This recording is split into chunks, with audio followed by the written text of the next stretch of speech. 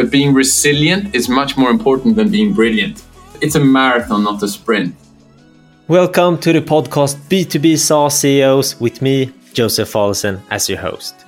I'm the CEO and founder of VAM that helps sales teams close more deals and book more meetings through video messaging. The idea to this podcast was born because one of my personal goals is to be a world-class B2B SaaS CEO, and therefore I need to learn from the best. And I want to take you with me on this journey. Hi, my name is Oskar Höglund. I'm the CEO and the co-founder of Epidemic Sound, and you're listening to B2B SaaS CEOs.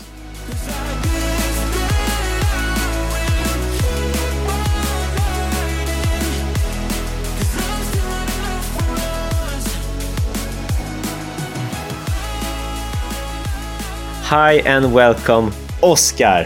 Hey, Josef. Thank you for having me. How are you? I'm doing very well, thank you. It's a Wednesday, it's January, it's dark and cold outside in Stockholm, but I'm here in the office and inside the sun is shining and I'm on a great mood. Sounds great. And first thing first, what does your company, Epidemic Sound, do? Please do the elevator pitch. So the elevator pitch, depending on how long the elevator ride, if it's a short ride, I say that we're trying to soundtrack the world. At the core, that's what gets us excited. If we have a slightly longer elevator ride together, Josef, then I would say that Epidemic Sound is trying to soundtrack the world. And we do so by providing the world's storytellers with the best catalog of music so that they can bring their stories to life.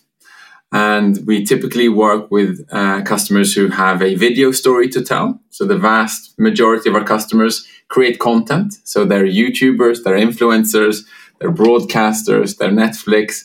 But then they're basically every storyteller on the planet. And the flip side is that we have suppliers who are artists and music creators.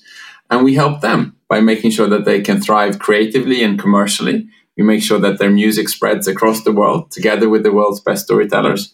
And we make sure that they can monetize and earn and make a living. And you put those two together, and what we do is we soundtrack the world. Connecting the dots to the end again. Amazing. Exactly. Then we move on, Oskar, to, you mentioned it, not me, storytelling. Now I want you to tell me a story. The story of how the idea of Epidemic Sound was born. I'd love to do that, Josef. So taking a step back, Epidemic was founded now almost 14 years ago. I was congratulated over LinkedIn. It's a reminder of how old I'm getting, but it was 14 years ago now. And the way it came about was, if I take it from my perspective first, I was a mediocre management consultant working at BCG, and I was struggling to find my element. And I eventually decided to go and do something different, which at the time was earth-shattering because I'd only been there for less than 2 years and I wanted to do something else. And I was fortunate enough to stumble upon TV production, so storytelling, as I call it. And I got to work in Magasin 1 out in Frihamnen at a company called Zodiac Television. And it was amazing because I suddenly found myself in a context where I was different. I was the only person into numbers. I was the only person who was accustomed to working 60, 70, 80 hours a week. And I worked with people who were very different, and that was a beautiful thing. But I also found myself in a process where I stumbled upon my co-founders. So there are 5 of us. And we come from different sides of the content creation industry. So music creators and TV creators, but also online entrepreneurs like Hjalmar Winblad. And we stumbled upon 2 problems. So the first problem that we stumbled upon was that at Zodiac Television, we made TV shows like The Girl with the Dragon Tattoo, Solsidan, Så mycket bättre, Let's Dance. We made tons of very successful TV shows. And they did well. And music was very important in creating content. It elevates the content. It's a bit like flavor if you think about food. So content without music is like food without flavor. So it's very important. And it was completely broken. Like finding music, paying for music, understanding who to license from, how to report it, what platforms it can be used on, how it can travel. Like nothing of it worked. And as a consequence, you were terrified about using music in your content. So imagine food, like you didn't want to add any flavor because you were terrified you'd get sued and shut down. And we took issue with that, and we thought that this was wrong. Like, we'd love to live in a world where adding music to content is fun, like something you look forward to. It's creative, it's inspiring, it's umami. Like, it really brings the food to the next level. So this was the first problem that we decided, let's see if we can address this. Let's see if we can build a world where adding music to content is fun. And the flip side was on the music side of the equation. So we looked at a music industry which we were passionate about, but we saw that the model wasn't really working. It was a beautiful model in theory, because the music industry, as many people know, is about royalties. So typically what's happened is that musicians don't get paid anymore because everyone tells them that they'll make royalties instead. And the dirty little secret is that 99% don't see any royalty because there isn't enough volume. It's mostly about the hits. The other secret is that, like, the technology supporting the royalty payments and the identification in a global digital world doesn't really work. And so you don't connect people's work with the actual revenue streams. And so ultimately you have a music industry where music creators don't make a lot of money at all. They have second jobs and third jobs, and they work at a grocery store or at the post office and have to do other things. And the industry was not optimized for music creators. They were losing out. And so we saw these two problems, and we said that, what if we live in a world where the music industry is such that music creators make tons of money and it's optimized for their well-being? What if we live in a world where storytellers love to add music to their content and it helps bring their stories to life? Can we marry these two together? And Swedes are remarkably bad at many things, but we're very good at a few things. We're good at standing in line, and also we're good at engineering, and we're good at music, right? Yeah. And so we leaned into these two superpowers, like engineering and music and scalability and a structured way of thinking. And we built Epidemic. We created a completely new infrastructure. We built this subscription model where we sold subscriptions to storytellers. We were then able to acquire tons and tons of music over the last decade and a half. We're able to both pay up front, but then also pay a new way of paying out royalties where we don't go through middlemen, we pay them directly. And so we built this great ecosystem which works incredibly well for music creators and for storytellers. So that's how the whole thing started. And then as the company grew and grew and grew, initially people thought that we were a small idea, a small business, because they thought that, like, this might be good for media companies.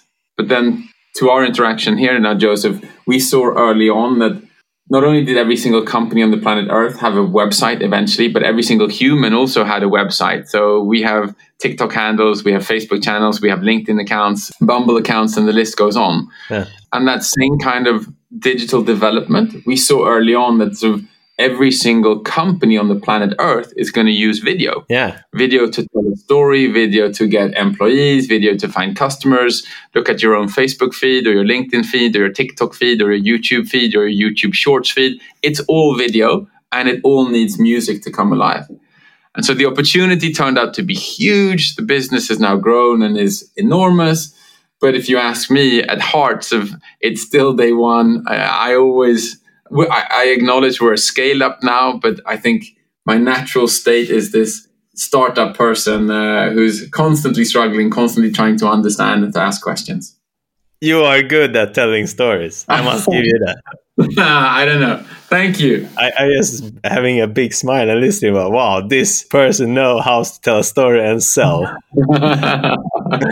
So, thank you so much for sharing, Oscar. And this leads me into the first big section of the two big sections in my podcast. The big sections are leadership and business development. So let's dive into leadership. First thing here, are you a good leader? I think that if somebody comes into a room wearing a t-shirt that says, "I'm cool," the only thing you can be 100% sure about is that person is not cool, right? Do we agree on that? Yeah. And so there's an analogy here in terms of asking me whether or not I'm a good leader. Obviously, I think you should ask the people I get to surround myself with every day. But I'll park that initial feeling to try and dodge it because I've had some time to think about it. And I'd like to think that if I am a good leader, I think it comes down to two things, which I think is very, very important. I think it's important that you're curious and that you're inclusive. And I'd love to elaborate. So I think being a good leader is about being curious, because if you find yourself asking questions, you want to understand others, both individuals, departments, roles. You want to understand the customer. You want to get to asking the right question as opposed to coming up with the right answer. And so I think that leaders, my nickname is Pigge, which in Swedish means alert and wide awake. And I've always been a curious guy, even since I was a kid.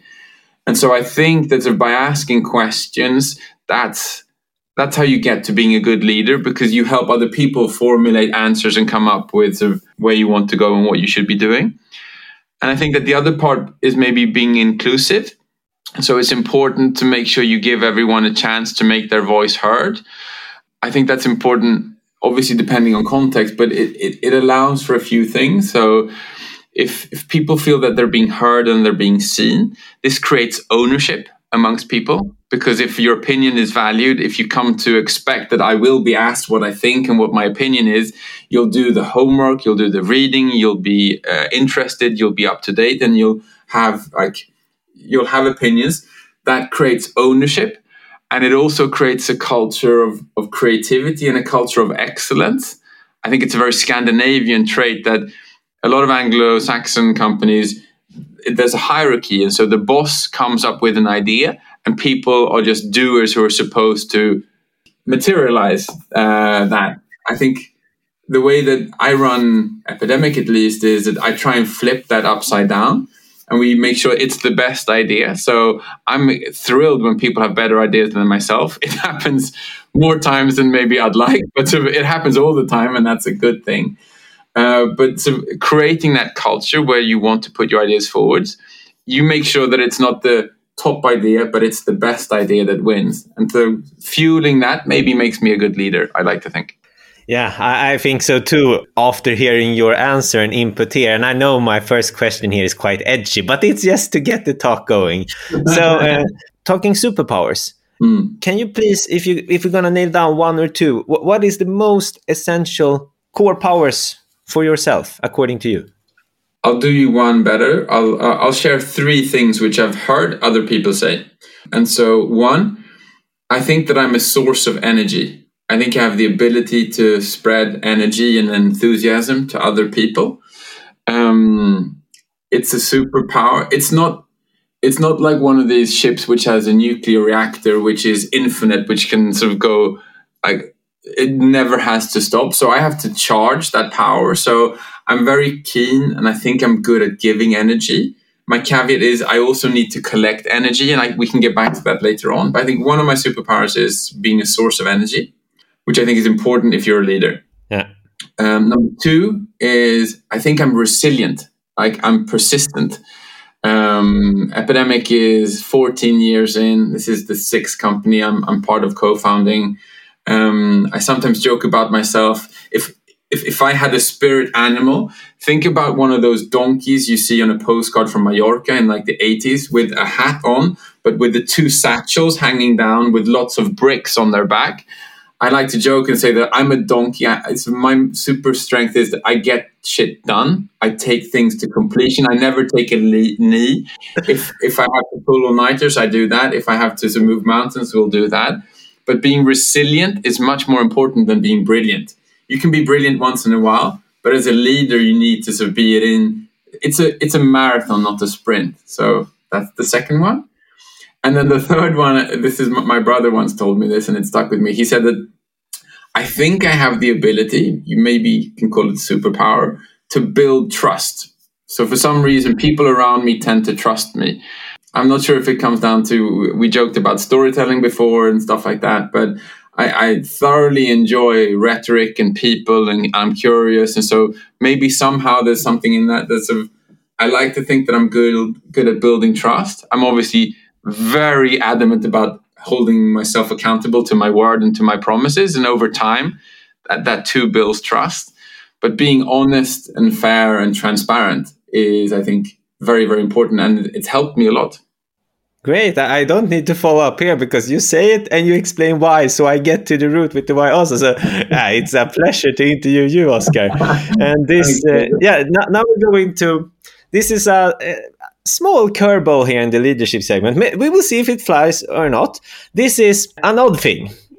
Can you share an odd thing you do or a leader above you in the past have done that you seem that initially it felt really odd and strange, but afterwards it have had a great amount of impact?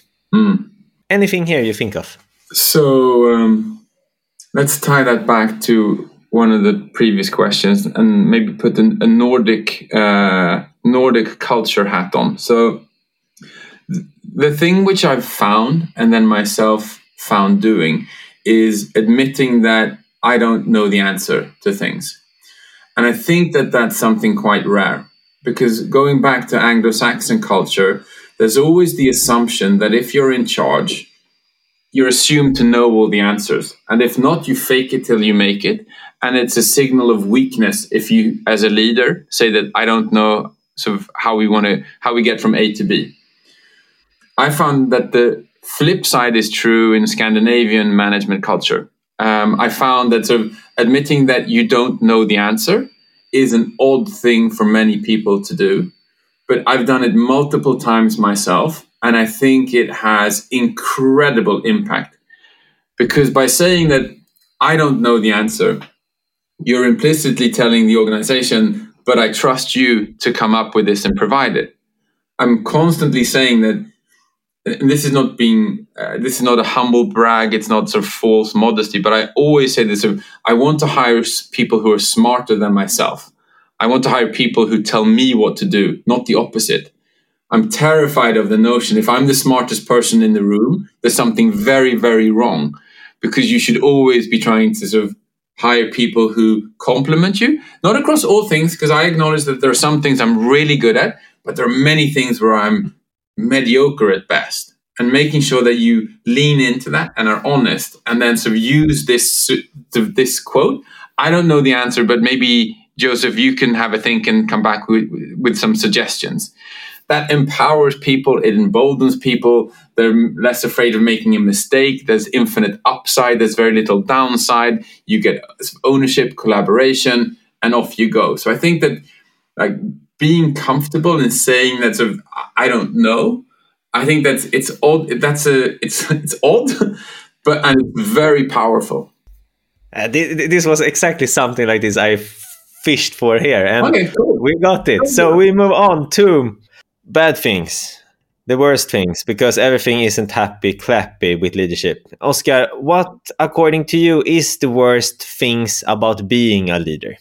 So I think about it this way, Joseph. If you're running a company for a long period of time, if you're lucky, things are constantly changing. And that's super challenging. Like the culture we live in begs of people to always say that I love change. But the truth is most people don't, because change is a pain in the ass, right? You have to change your routines and change the world around you quite a bit. And so I think that one of the toughest things you have to think about as a leader is how you set yourself up for success in the long run. And for me, it's ultimately about owning your endorphins. Like, how do you make sure that you're having fun constantly? Because if for a prolonged period of time you realize that you're not having fun, you'll stop being good at what you do because you'll lose your passion. And so, name of the game is like, how do you guard your endorphins? And as the company grows, your role changes over time, and that can be very difficult. So I've had to sort of relearn, redefine my role to make sure that I get endorphins from what I do. And the way I see it is very much like multiple years ago, I was trying to persuade my family to be as enthusiastic about skiing and winter holidays as I was. They were less impressed than myself. But we went up to Åre and we did sort of a ton of fun stuff. And the big move towards the end was a dog sled ride across Jämtländska fjällen. And the weather was amazing. It was really, really cold. There were 10 dogs, my entire family, my wife, our 3 children, and we sat in that.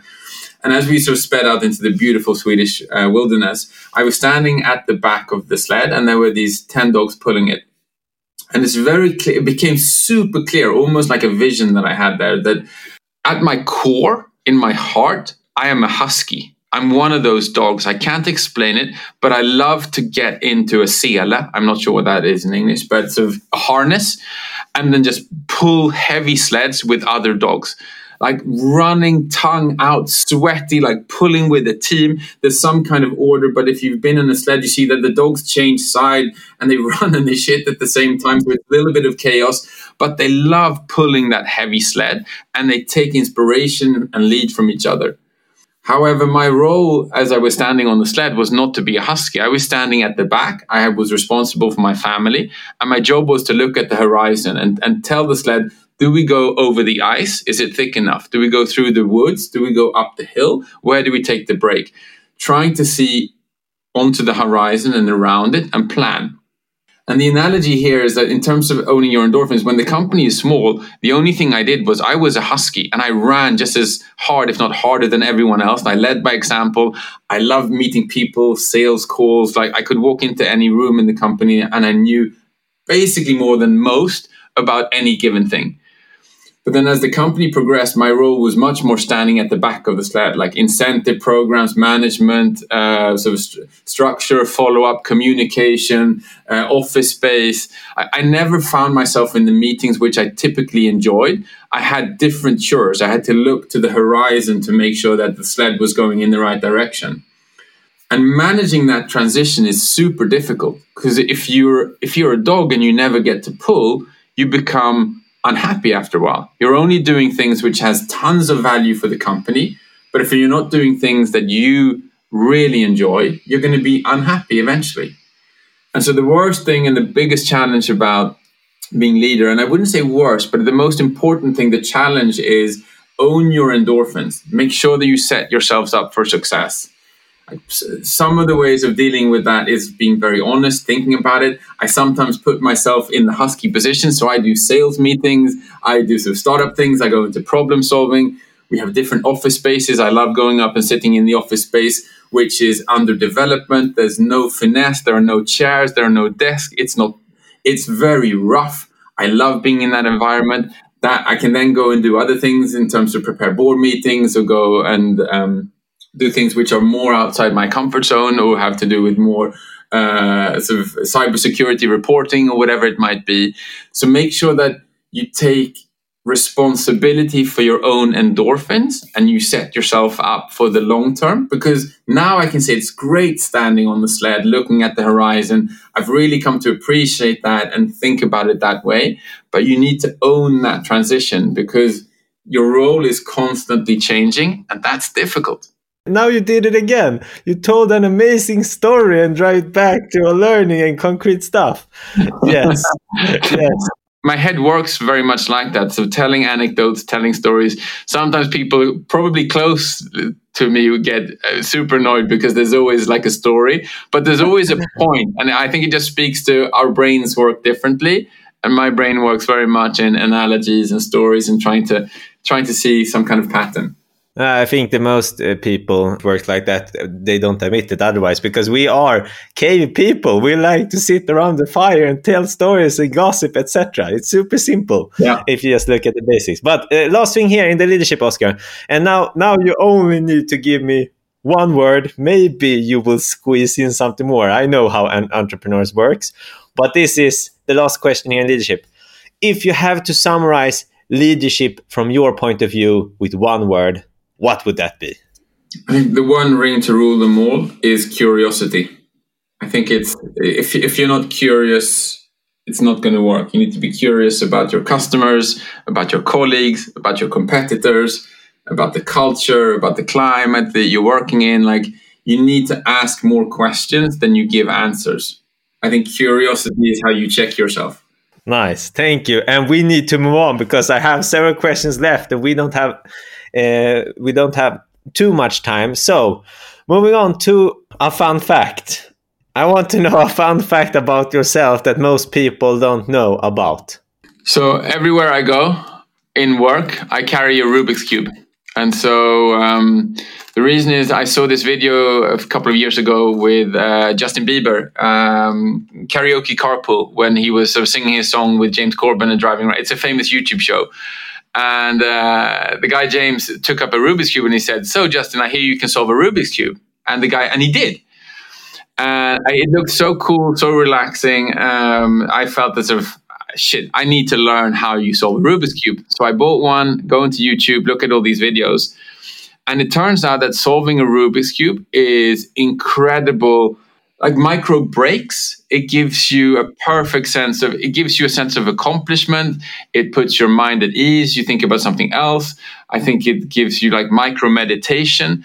And it's a terrific way. So now I carry it around as an attribute, as a reminder that I'm in work mode.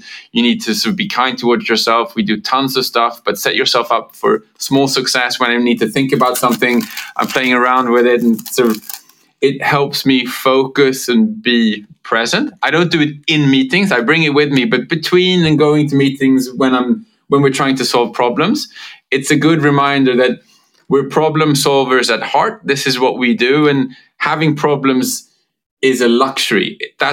They're supposed to be there because we can and we should want to solve them. So fun fact is that I'm crazy about Rubik's Cubes. This is a Chinese speed cube. So I started with a normal one. So this is like the Rolls Royce.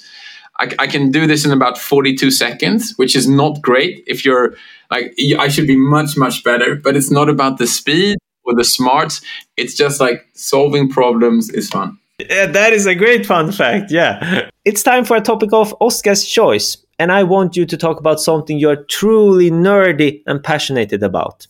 So you gave me a slight heads up around this specific topic. And so I thought a little bit, and I want to continue on my theme. And so I want to just serenade like the beauty of being into like mundane problem solving. And so I spoke about a Rubik's Cube, but I love, what's the English word? Like a jigsaw puzzle, like puzzle.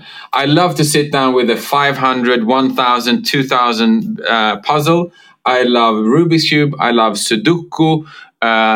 With my wife, we do crosswords, like these old people stuff, old school, non-digital things. It's a blessing to get to do these things on vacations or Sunday mornings. Like when everything else you do is so very digital, everything is on the line, it's complicated. Like going old school on sort of wooden puzzles are by far better than plastic puzzles because they're much more sort of exquisite in how they're cut. So pattern recognition and problem solving is much more fun. Like sitting with crosswords in the morning with a cup of coffee with the person you love, doing that together. Like I'm very passionate about doing these things. So ask my wife or my kids, like doing jigsaw puzzles, Rubik's, crossword puzzles, Sudoku, these kind of things. I'd very much like to encourage people listening on this very digital, forward-leaning, entrepreneurial, create value group of people. Try and do something once in a while, which is the exact opposite. Like go old school, try a puzzle. So the topic of Oscar's shows was, from my framing, old school, non-digital problem solving. Yes. There we have it. And it's time for external questions, because I want to include the community, because it's not me shooting questions. That's why I have the topic of your choice, and that's why I have external questions. So two things today, two people, two questions. And the first one is from Jenny Clark at Haley HR. And this is her question. Hi, Oscar. I would love to hear your thoughts on keeping or developing a great company culture while growing into new markets. We just recently grew from only targeting the Swedish market to having 5 new markets, and we want to keep the Haley feeling. Do you have any tips for us? Thanks. So that's a great question. It's one which we've wrestled with a lot as we've grown and scaled into multiple markets, just as Jenny. I think the following has served us well, and we'll see if it has value for Jenny and over at Haley HR. You should always try and stick to your principles or stick to your values. I think that these are things that they should be constant and something that you always believe in, despite location. I think that sticking to these values, in our case, we have 4, which are crucial. So let's celebrate, come together, be a force for good, and rebel without the pause. Like, these are 4 values that we believe in that transcend like all countries, all states, and everything that we do. So despite the world changing, our focus, products, customer experience, your values should never change. And I think that you should bring that with you, define these values, and see that sort of as you scale sort of outside your home territories, you'll come across local quirks or local culture or local norms, which are sometimes different, and you'll have to challenge yourself. But you need to, 1, check yourself and make sure that you're always true to your principles. That's a good guiding light. And then the second part, sort of, if that sits well and if that's something that you've already done, I think that as you scale abroad and you think about culture, you should think about the term culture fit in the context of that's not the most desirable thing. I would argue that the thing you're looking for is culture add. So as you scale your business, and especially if you have customers around the world, if you have a great culture, that's perfect. But try not to just add people who fit with your culture, but rather people who add to your culture, who could bring something new, a new flavor. Like, you want to be constantly evolving, because otherwise I think you'll find yourself in a tough position. So be clear about the principles, never waver from them. Be careful about your culture, but make sure you don't just hire for a culture fit, but think about culture add also. Jenny, thank you so much for your question. We move on to the second external question, and this is from Arvid Kvarnström at Telavox. And this is his question. Hi, Oscar. How much does the initial idea from 2009 differ from today's concept? And what has been your greatest milestones? So I think you always need to be careful when you listen to founders who talk about their initial ideas. I'm no exception, but I'm going to be brutally honest here. I think that the idea and the direction has always been the same for us. But the ability to condense it in a good way has dramatically improved. It was either Mark Twain or Winston Churchill or sort of some famous dude, I think. It's probably a woman, but a dude took credit for it, I'm sure, who said that I don't have time to write a short letter, so here comes a long letter. And I think that getting this story down to be very short is the difficult part. So initially, about the elevator pitch, when we started the business, the creator economy didn't exist, the passion economy didn't exist, gig economy wasn't a thing. So I needed a very long elevator ride to give my elevator pitch about soundtracking in the world, about storytellers, music creators. Like, Twitch didn't exist, Instagram wasn't a thing, YouTube Shorts hadn't been invented. Like, none of that existed. So even though our premise was the same, the 2 problems, I had to have a very long elevator ride. But now sort of I can be in a very short elevator ride, say, look, I want to soundtrack the world. This is the team. These are the 2 problems. We're part of the creator economy, and everyone gets it immediately. So I think that that's the honest truth. Like, stick to your initial idea, vision, but constantly try and iterate and distill it and put it down to make it shorter and more crisp and shorter and more crisp. As to what has been your greatest milestone, there have been a couple of different ones. One very vivid one, which I often think about, was when I was with my youngest daughter. I was at home trying to get her to burp. We were watching television. I was patting her on the back. There was no burp. I was looking at SVT1 and our music was playing in the background. I switched to SVT2. Our music was playing in the background. I switched to TV3, TV4, Kanal 5, ZTV. I got every single channel in Sweden at the same time. They were all playing different parts of our catalog, but it was all our music. So that was my first big product market fit moment. So child burped. I was all emotional. Sent an email to my co-founders. So that was a big deal for me. And I think I'll pause at that. Thank you for sharing, and Arvid, thank you for a great question. We leave this segment and entering business development. Top KPIs on a company level. What's the most important for you? And quickly also the why. Why have you chosen them? we have 3 go-to areas, and sort of, given that you now know what we do as a listener, we're in the music space. So we have pump up the volume, foster the roster, and it's go time. And I think I'll dive into the top 2. So pump up the volume is about growing our total user base of paying subscribers and in parallel increasing the NPS score. So tracking total user base of paying subscribers, seeing as we're a subscription business, so that's a very important top metric. Underneath that obviously sits sort of growth, top of funnel, but also retention. But you put them together and that's sort of growing the paying subscriber base. And then parallel to that is the NPS, which is a more forward-looking metric because it tells how well we're solving problems for our customers, how much value we're creating. And I think that's a good proxy that sort of helps you understand to what extent you'll retain and ultimately grow your subscriber base. So the first one is pump up the volume. And the second one is foster the roster. And so... What do you say? Foster the roster. So the first one relates to our customers and the storytellers, and foster the roster is to the other side of our equation, so our suppliers. So this is for the artists. So foster the roster, we're very clear about the music NPS, how many musicians are able to support themselves through our business model, what's the impact we're having in the music creator economy as well. And so I'll pause there and say sort of I don't want to go into too many core KPIs because I don't think it's relevant because all companies have different approaches and are in different parts of their cycle.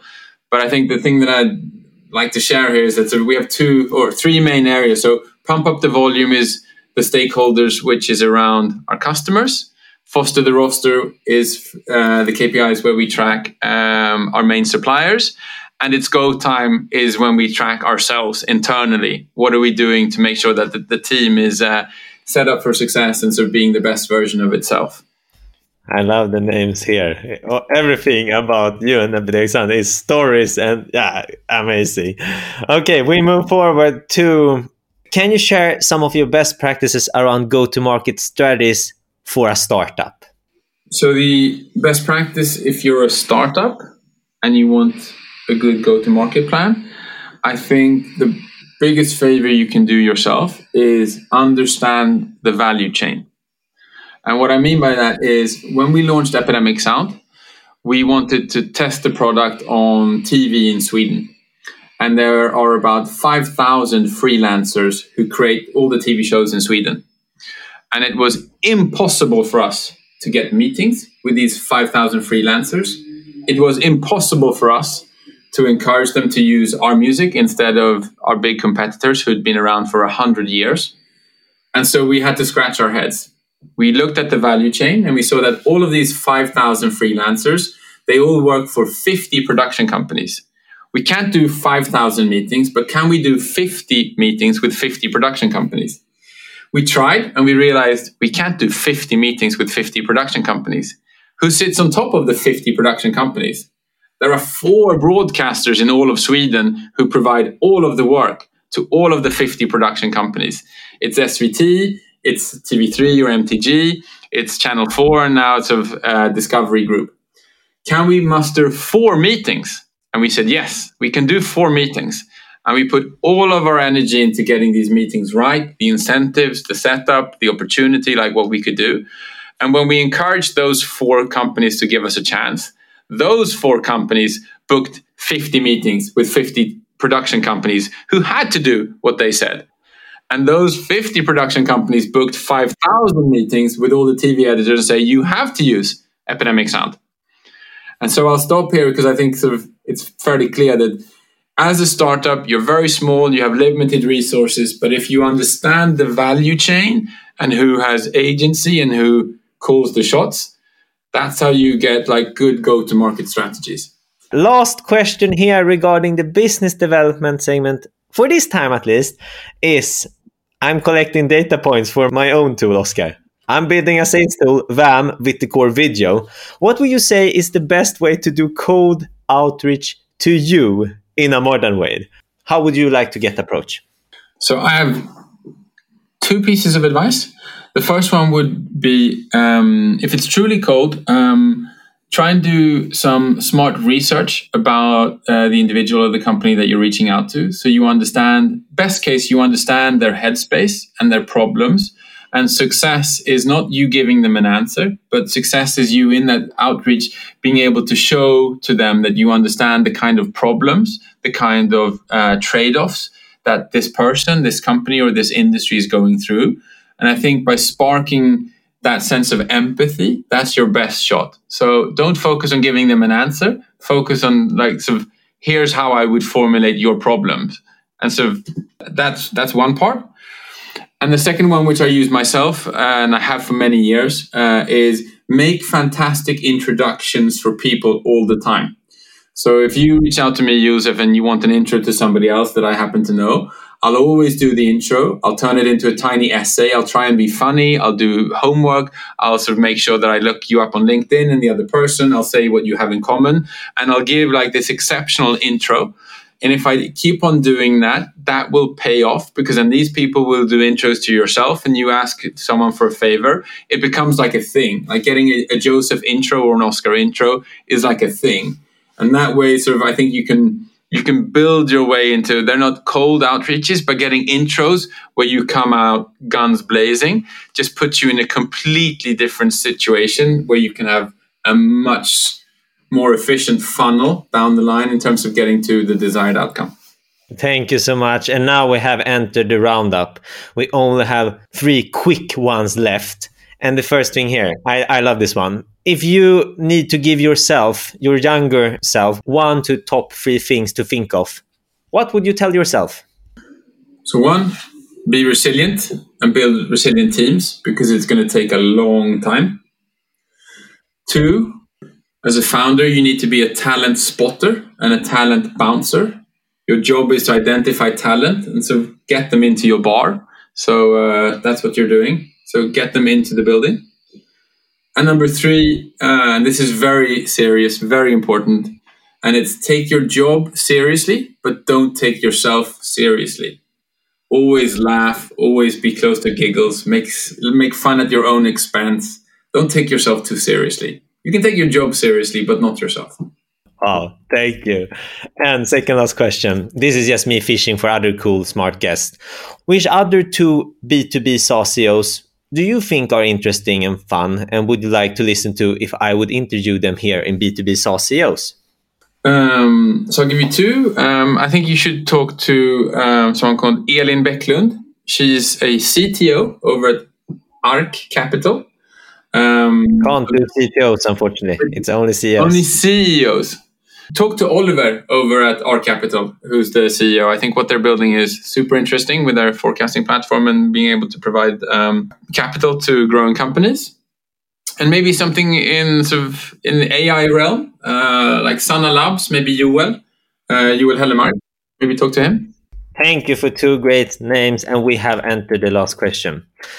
I'm put my fingers crossed and hope for a fluffy yet some concrete numbers. And this is Oscar. Where will Epidemic Sound be in 5 years? So in 5 years, I think we will be in a place where we're no longer soundtracking the world, but we're also soundtracking Mars and maybe the moon. I hope that Elon and the team get their act together so we can colonize more planets and move beyond one planet. So we've gone from soundtracking the world to soundtracking the universe.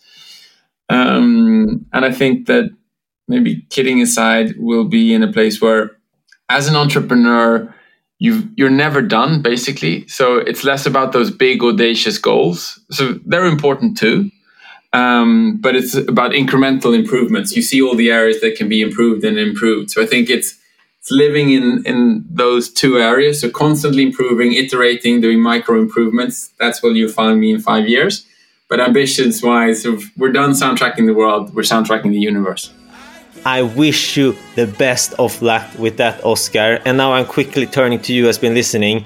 2 things. Press the subscription button and tell a friend or a colleague to listen to an amazing episode with Oscar Höglund in B2B SaaS CEOs. And Oscar, a huge thank you for putting aside around 30 minutes together with me to help the community and me to keep on learning. Thank you, Joseph. It's my pleasure. Thank you so much for having me. And more importantly, thank you everyone for listening. Please reach out if you want to.